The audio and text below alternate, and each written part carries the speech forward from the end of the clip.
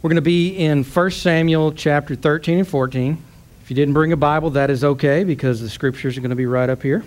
But if you did bring a Bible and you want to follow along, 1 Samuel 13 and 14. We've been in a series called Move, and this will be the last lesson in that series. And what we're going to talk about this morning is really moving into dangerous faith. Moving into a place where we're going beyond just believing God as my Savior and kind of almost, and we can admit that we do this, it's okay. God is kind of my lucky charm. And moving into a place where we trust God for things that are extraordinary. We serve an extraordinary God. We talk about how much we love God. We talk about how many things that God does and can do for us. And I believe it's time that we just take that next step, that next move, and move into a place where we have a little dangerous faith. Would that be okay? The risk that we take in building and living out a relationship with God is a dangerous relationship.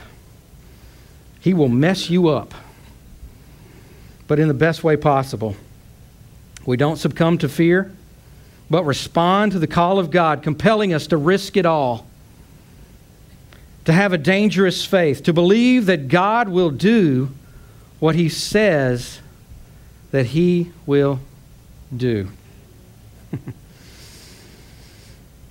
When we get to the end, I'll give you an opportunity to pray about dangerous faith. And let me just pre-warn you. Don't ever pray any of these prayers just, hey, everybody else is praying it, so I'll stand up and pray it too. Especially when you start saying, God, give me dangerous faith. Because you know what? He answers these prayers. And if you're going to have dangerous faith, there may be an opportunity to truly trust God in a dangerous way. Right? I mean, we pray for people all the time, and what's God say? Oh, I'll do anything for God. I'll do anything for God. I'll do anything for God. Okay, why don't you sell everything you have? Give it to God and follow Him. That's scriptural, you know. I'd do anything for God. Oh, well, I can't do that. And we start praying these prayers, Lord, give me dangerous faith. He's going to give you an opportunity to live that dangerous faith. So the first thing that you have to understand, that to have dangerous faith, that God is not afraid of war. God is not afraid of war. God is not afraid of situations that would cause us to war in the spirit realm. You understand what I'm talking about? When I'm throwing out these words, I don't want to speak a lot of Christianese. But we look at the God of the Old Testament, and we think sometimes that He is different from the God of the New Testament. But you know what? The Word says that God never changes. God's war has always been about the redemption of people. It was in the Old Testament. It is in the New Testament. We're told in Ephesians chapter 6 that we don't fight against flesh and blood. We don't fight against people, but against principalities and powers, against the evil forces, the demonic world. Where has God's war always been? It's never been against people. God's war has never been against people. It's always been against the demonic forces. God's not afraid of war. In fact, in the Old Testament, a name for God is the God of hosts. And when I used to read that, I would think, hey, He's the Lord of hosts. He's the God. That means He's just the Lord of a whole bunch of people. And then I found out that term host means armies. And do you know that term, Lord of hosts, or God of armies, is used to to name God more than any other covenant name of God. It's used almost 300 times. God is not afraid of war. God is not afraid of the fight. And we have to understand that if we're going to pray for dangerous faith, we're going to believe God for dangerous faith, there's probably going to be something that we get to use our faith for. And it'll probably be dangerous. What do you mean dangerous? You know, like spy stuff or something like that. No, it's going to be whatever is dangerous for you. It's the next step for you. Because you know, every step that you take for God is dangerous to the enemy. Every move that you make for God is dangerous to the enemy. Because every step you take closer to God, He loses. You step more into who God created you to be. That's dangerous to the enemy. That is dangerous to the enemy. So to have dangerous faith, we have to understand that there will be war. Is everybody in 1 Samuel? That was just a little teaser there. Everybody in 1 Samuel? So the second thing you have to understand is to have dangerous faith that you can't be moved by circumstances. Wouldn't it be awesome if every time we had to do something for God, that it was completely laid out for us, that we never had to think about it, that we never had to fight through anything, that we never had to deal with fear, that we never had to deal with worry, that we never had to deal with anything? That would be awesome, wouldn't it? That's called heaven. We'll get there. But we live here right now, right? I want you to look at something. We're just going to jump through a few of these scriptures. 1 Samuel 13, verse 2. Says, now Saul chose for himself 3,000 men of Israel.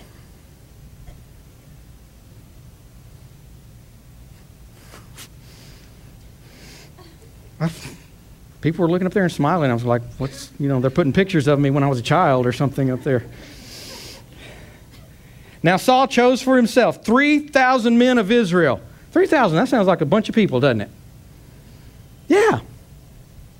But look at verse 5. Now the Philistines assembled to fight with Israel.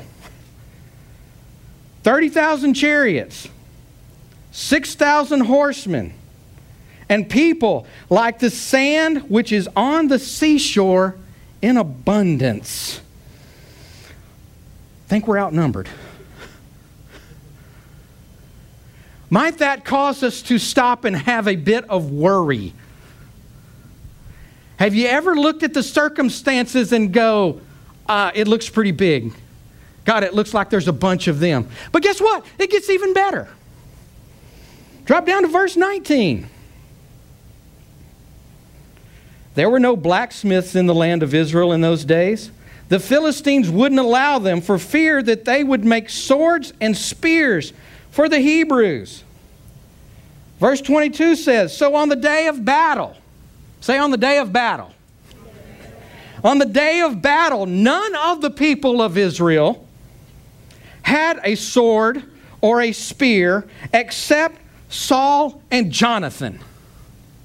How awesome has this situation become now? I got 3,000 guys out here and they don't have any weapons. The bad guys have got chariots, they've got horses, and they've got so many people that I can't even count them. And I got 3,000 guys standing around picking their nose. They don't even have any weapons. Could this get any better? That's a rough-looking circumstance, right? Have you ever felt outnumbered and ill-equipped for spiritual battle? Everybody in here should be going, uh-huh. Yes, I have. But guess what? That's a great place to be. Because that's when we begin to realize it's not us. That's when we begin to realize, God, I can't do this on my own. Because if I could do it on my own, I probably would have done it on my own. And I would tell everybody how I did it on my own. I would pat myself on the back. But we always will find you start asking God for dangerous faith, you're going to find yourself in a place where you cannot do it. You can't do it on your own. Hannah and I were having a conversation last week. I'm not trying to expose anything. She just started saying, I don't know if I'm ready. I don't know if I'm ready to go spend a year on the mission field. I don't know if I'm ready for this. And I go, that's the best place to be. That is the best place to be. Because when we think we've got it all figured out, when we think that we've done enough to make it all good, we're probably about to stumble. That's right. But when we begin to say, God, I don't know if I can do this. God, I don't know if I can do this. God, I don't know if I can do this. So scripture over in 2 Corinthians chapter 12 that says, when we are weak, amen, that's when He's strong. That's when we see His strength. When we realize how weak we really are. I can't do this, Lord. But you can. Paul goes on to say in that scripture, I glory in my weakness. Could you come to that place? I glory in my weakness. I glory in my weakness. Because when I'm weak, He is strong.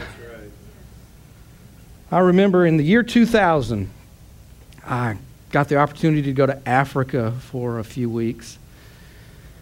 And that was right in the middle of my self-imposed hiatus from God, from church, from people. And I was going over there really to shoot a documentary for a mission group. But I got over there and so many people started coming to the events that we were doing. And we were in this think third world country and then subtract 3, okay? We were so, there was, wow. And these people had never heard the gospel before. They didn't know about Jesus. We got to be the first people to go in there, and I'm just sitting there. Of course, I'm crying. You know, I know that God's wanting to deal with me and my hurt and all this type of stuff. But so many people started responding to the messages that they looked over at me and said, put the camera down and start praying for people.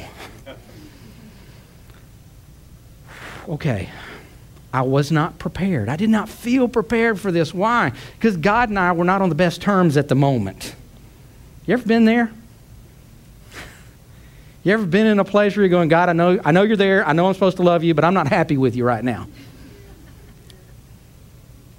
That's kind of where I was. So I put the camera down. And I started praying for people. And there was this one man who I know got something, because he came up to me and we're praying. And remember, this is so third world that to even find a doctor is amazing. And we're back in the bush where they would have to travel hours to even get to any real population. And they called everything a fever. But when they started talking about having a fever, it was deadly. And I remember standing there, and this man walked up to me, and you could tell he was ill. And through an interpreter, he says, I have the fever. And this realization came over me. God, if you don't do something, this man will probably die. I get to go back to America. I got a bunch of shots before I came over here, and I got pills I got to take before I go back to keep me from catching any of this. But if you don't show up, God, this man will probably die. And I prayed for him. I don't remember what I prayed. It was probably a very weak prayer. But I just prayed for him. And then I went on. And a few days later, we were doing another crusade in another village. And this man came in a boat with some other people to come out there to this crusade. And he came up to me. And with the interpreter, he said, I had a fever, but when you prayed for me, God healed me. Amen. Praise God. And then he wanted to hold my hand. Because in their culture, the highest honor that one man could show another man is to hold his hand. So I got to walk around this village holding this man's hand.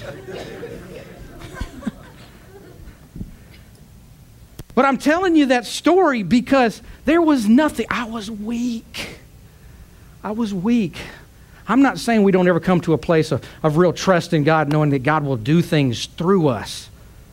But an understanding that even when I don't feel like I'm on, even when I don't feel like I got it, God's always on. God's always got it.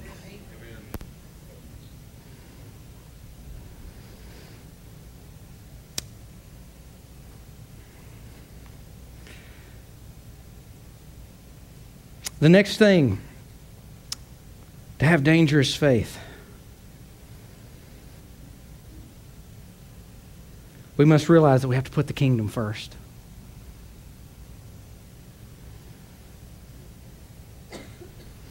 We have to put the kingdom first. God is looking for a group of people, a generation of people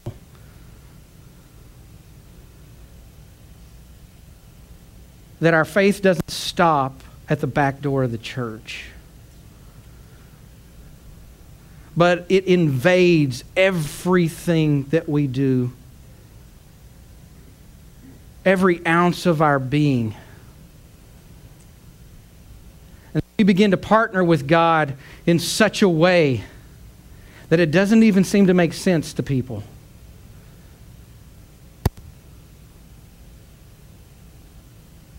How many times, and as a pastor I've seen this many times, that somebody gets a job and they'll move somewhere for that job.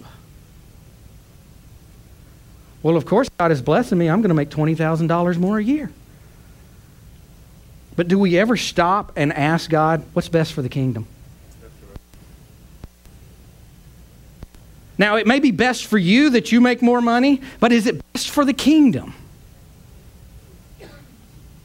What's best for the kingdom? Maybe best for the kingdom is you staying right where you are, because there is somebody that is going to come to salvation through you right where you are. I'm not saying God can't bless you and move you. That's not what I'm saying. But what I'm saying is, how many times do we ask the question, God, what's best for the kingdom? Amen. Lord, what's best? I know what I want to do. I know what would make me happy. God's not opposed to you being happy. But what's best for the kingdom?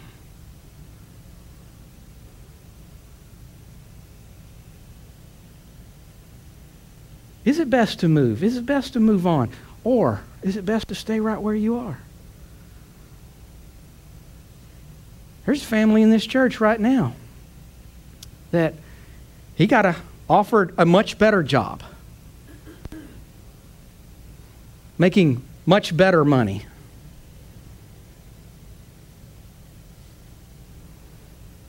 It was in Dallas. And he did take the job. But you know what? They didn't move to Dallas. Why? And this is their words. God has not released us from New Covenant. What's best for the kingdom? Amen. Praise God. So he commutes. That's a long drive. What's best for the kingdom? What's best for the kingdom? The kingdom that God wants to establish in you, the kingdom of God that is in you and coming through you. What's best for the kingdom?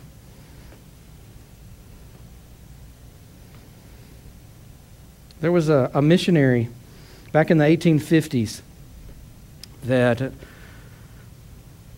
it was a man whose heart just for some reason began to burn for Korea. Missionaries had not been going into Korea at this time. But his heart began to burn for Korea.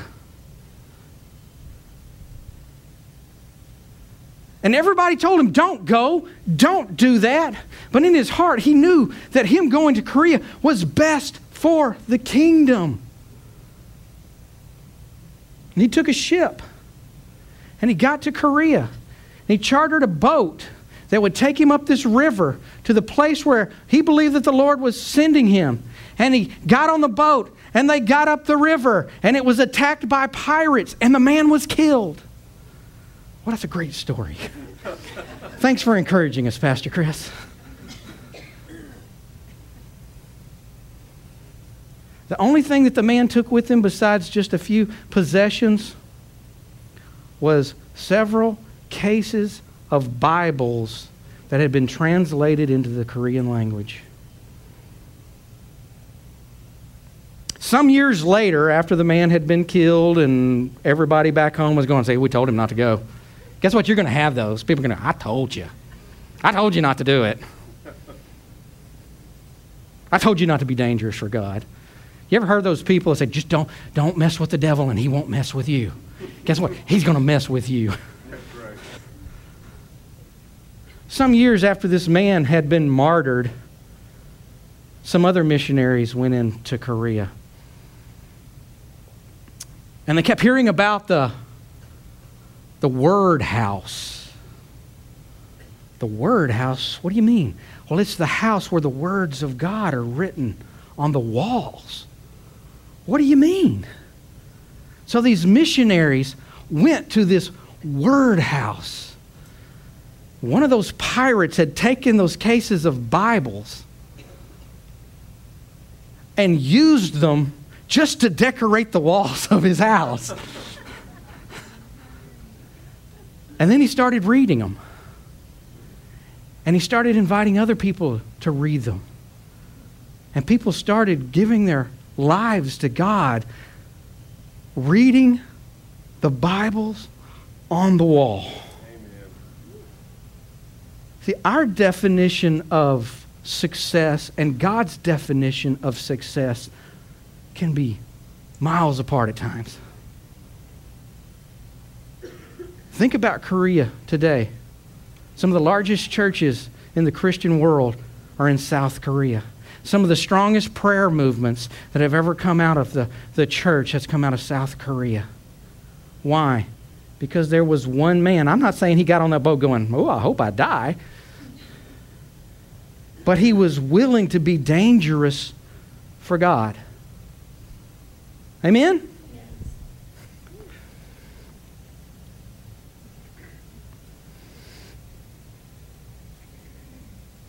All right. Now, that was just the intro, so let's get into the... This really is my last point, but this is where we're going to spend the last bit of our time. To have dangerous faith, we have to be willing to encounter the enemy. Look again at 1 Samuel. Turn to chapter 14. Starting in verse 6, and I'm reading out of the New Living Translation just because I can. So remember how I set this up. There's only 2 swords in the whole army. Jonathan's got one of them. There's no other swords. Greatly outnumbered. What should they do? Well, this is what Jonathan does. He says, let's go across to the outpost of those pagans. Jonathan said to his armor bearer, perhaps the Lord will help us, for nothing can hinder the Lord. He can win a battle whether he has many warriors or a few warriors. I want you to see something here. Not one time in any of this scripture, if you read verse 1 in chapter 14, I like the way it says, one day Jonathan said, just one day he wakes up and goes, hey, let's go where the enemy is. No prophet showed up and said, thus saith the Lord, thou shalt do us this. Right? Doesn't say that he had a dream where God came and said, hey, go do this. Right? This is where dangerous faith starts to separate itself from just sitting on Sunday morning faith. He didn't have a clear direction from God, but he saw a clear need. That's right. He saw a clear need, and he was just dangerous enough with his belief in God to say, hey, let's go over there and see what happens. God hadn't promised him anything. Let's just go over there and see what happens. I see so many people that sit. One of these days, God, one of these days, God, one of these days you're going to use me. One of these days you're going to do something awesome through me. One of these days, God. Remember the scripture that Roger started this whole service off with. This is the day. Amen. This is the day that the Lord has made. Sometimes we're just going to have to say, hey, let's go over there and get in the enemy's business. Let's go across the river. Let's go over there. Let's just go see what God will do.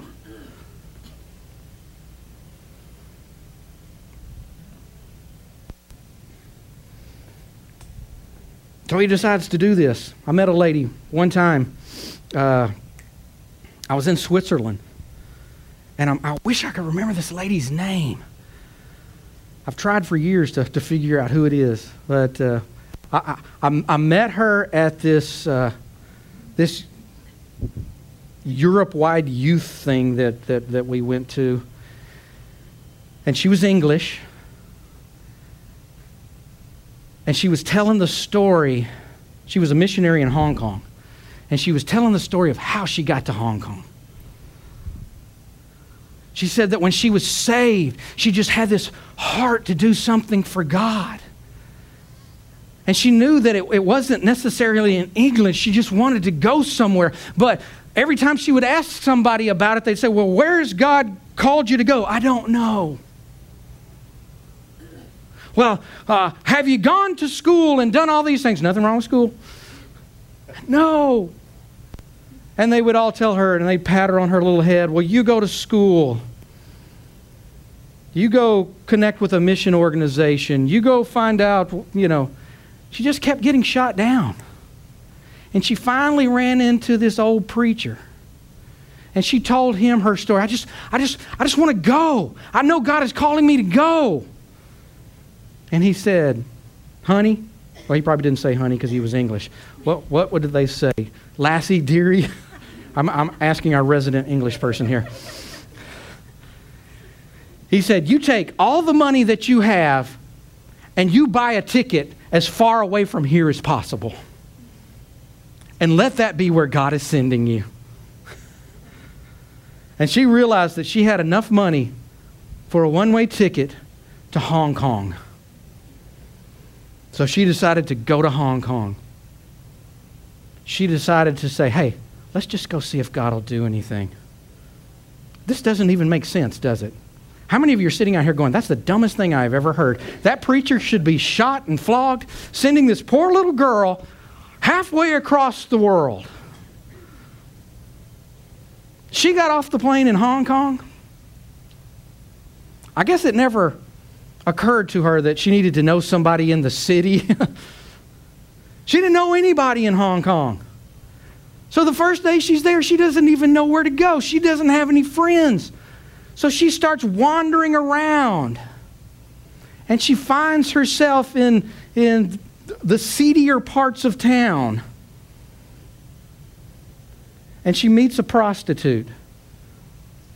And she leads the prostitute to the Lord that very first day. She moves in with that lady, and they start a ministry to the prostitutes in Hong Kong. That's dangerous faith, right? Well, that's good for somebody. What if it's good for all of us? What if it's good for all of us? Verse 7. His armor bearer said to him, do all that is in your heart. Do all that is in your heart. What's in your heart? What are your God dreams? What are your God dreams? He's got dreams for you. What are your God dreams? It'll take dangerous faith to see it come to pass. What is that dream inside of you that goes, one of these days, one of these days, one of these days, one of these days? What is your God dream? What does God want to do in you and through you? It's probably not going to be normal. It's like I said at the beginning, God will mess you up. It's in a good way, but God will mess you up. He'll take all of your plans and just mess them up. They usually bring you all the way back around to the same place, and you realize those dreams were God's anyway. I used to tell the youth all the time, what did you want to be? Or I'd ask them, this is a question, not a statement. What did you want to be when you were a kid? What did you want to be when you were a kid? What did they want to be? All the boys wanted to be superheroes or pro athletes. Right? All the girls wanted to be princesses. What if that was the closest to God's dream that we ever get?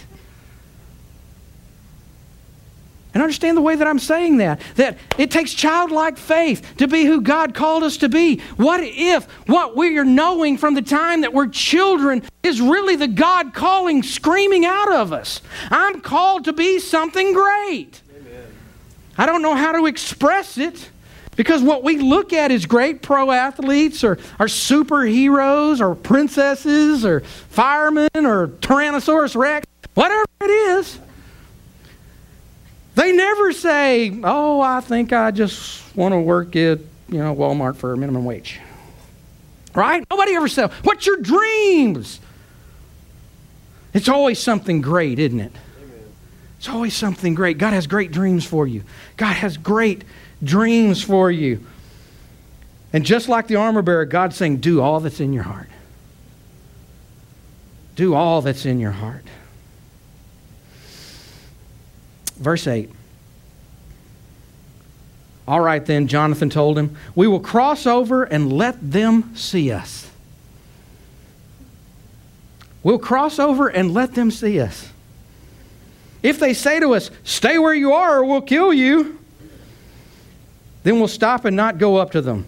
But if they say, come on up and fight, then we'll go up. That will be God's sign that He will help us defeat them. Now, I've never been in the military, so this is just an educated guess. I wouldn't say that's great military strategy. Can I ask our regiment? Okay. Let's cross over, and the first thing we're going to do is let them know we're there. Take away all the surprise. And what did they do? I mean, this is just the way my mind, ooh, hey, Philistines. We are here.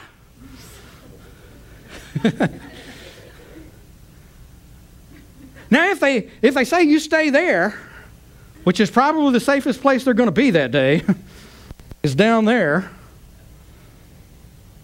I guess God's not into it. But if God makes it really hard, if they say, hey, y'all come up here, we know we got them.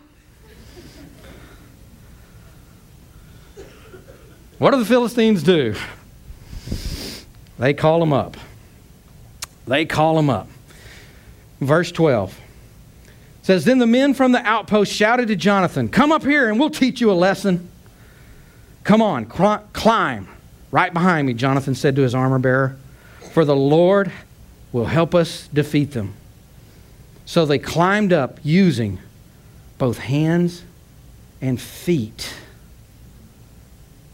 Sometimes faith isn't always easy. Even though for the first time in all of this, Jonathan has finally got a sign that God is going, yeah, go ahead, do this. It still wasn't easy. It says that he had to climb up on his hands and his feet. In other words, it was so steep, he's having to climb.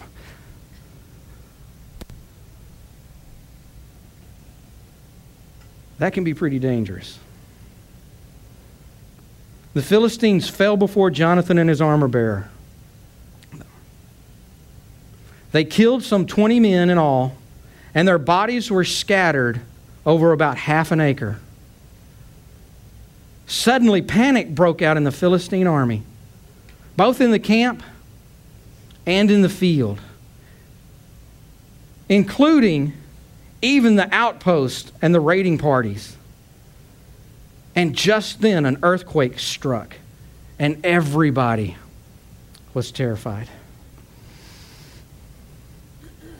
Notice, God did not show up and save them until they stepped out in dangerous faith. Until they decided, I'm tired of the enemy raiding my camp. I'm tired of the enemy stealing from me. Are you tired of the enemy stealing from you? Amen. Are you tired of the enemy stealing joy from you? Are you tired of the enemy stealing peace from you? Are you tired of the enemy stealing financially from you? Health-wise? Whatever it is. Guess what? He came to steal, kill, and destroy. Are you tired of the enemy stealing?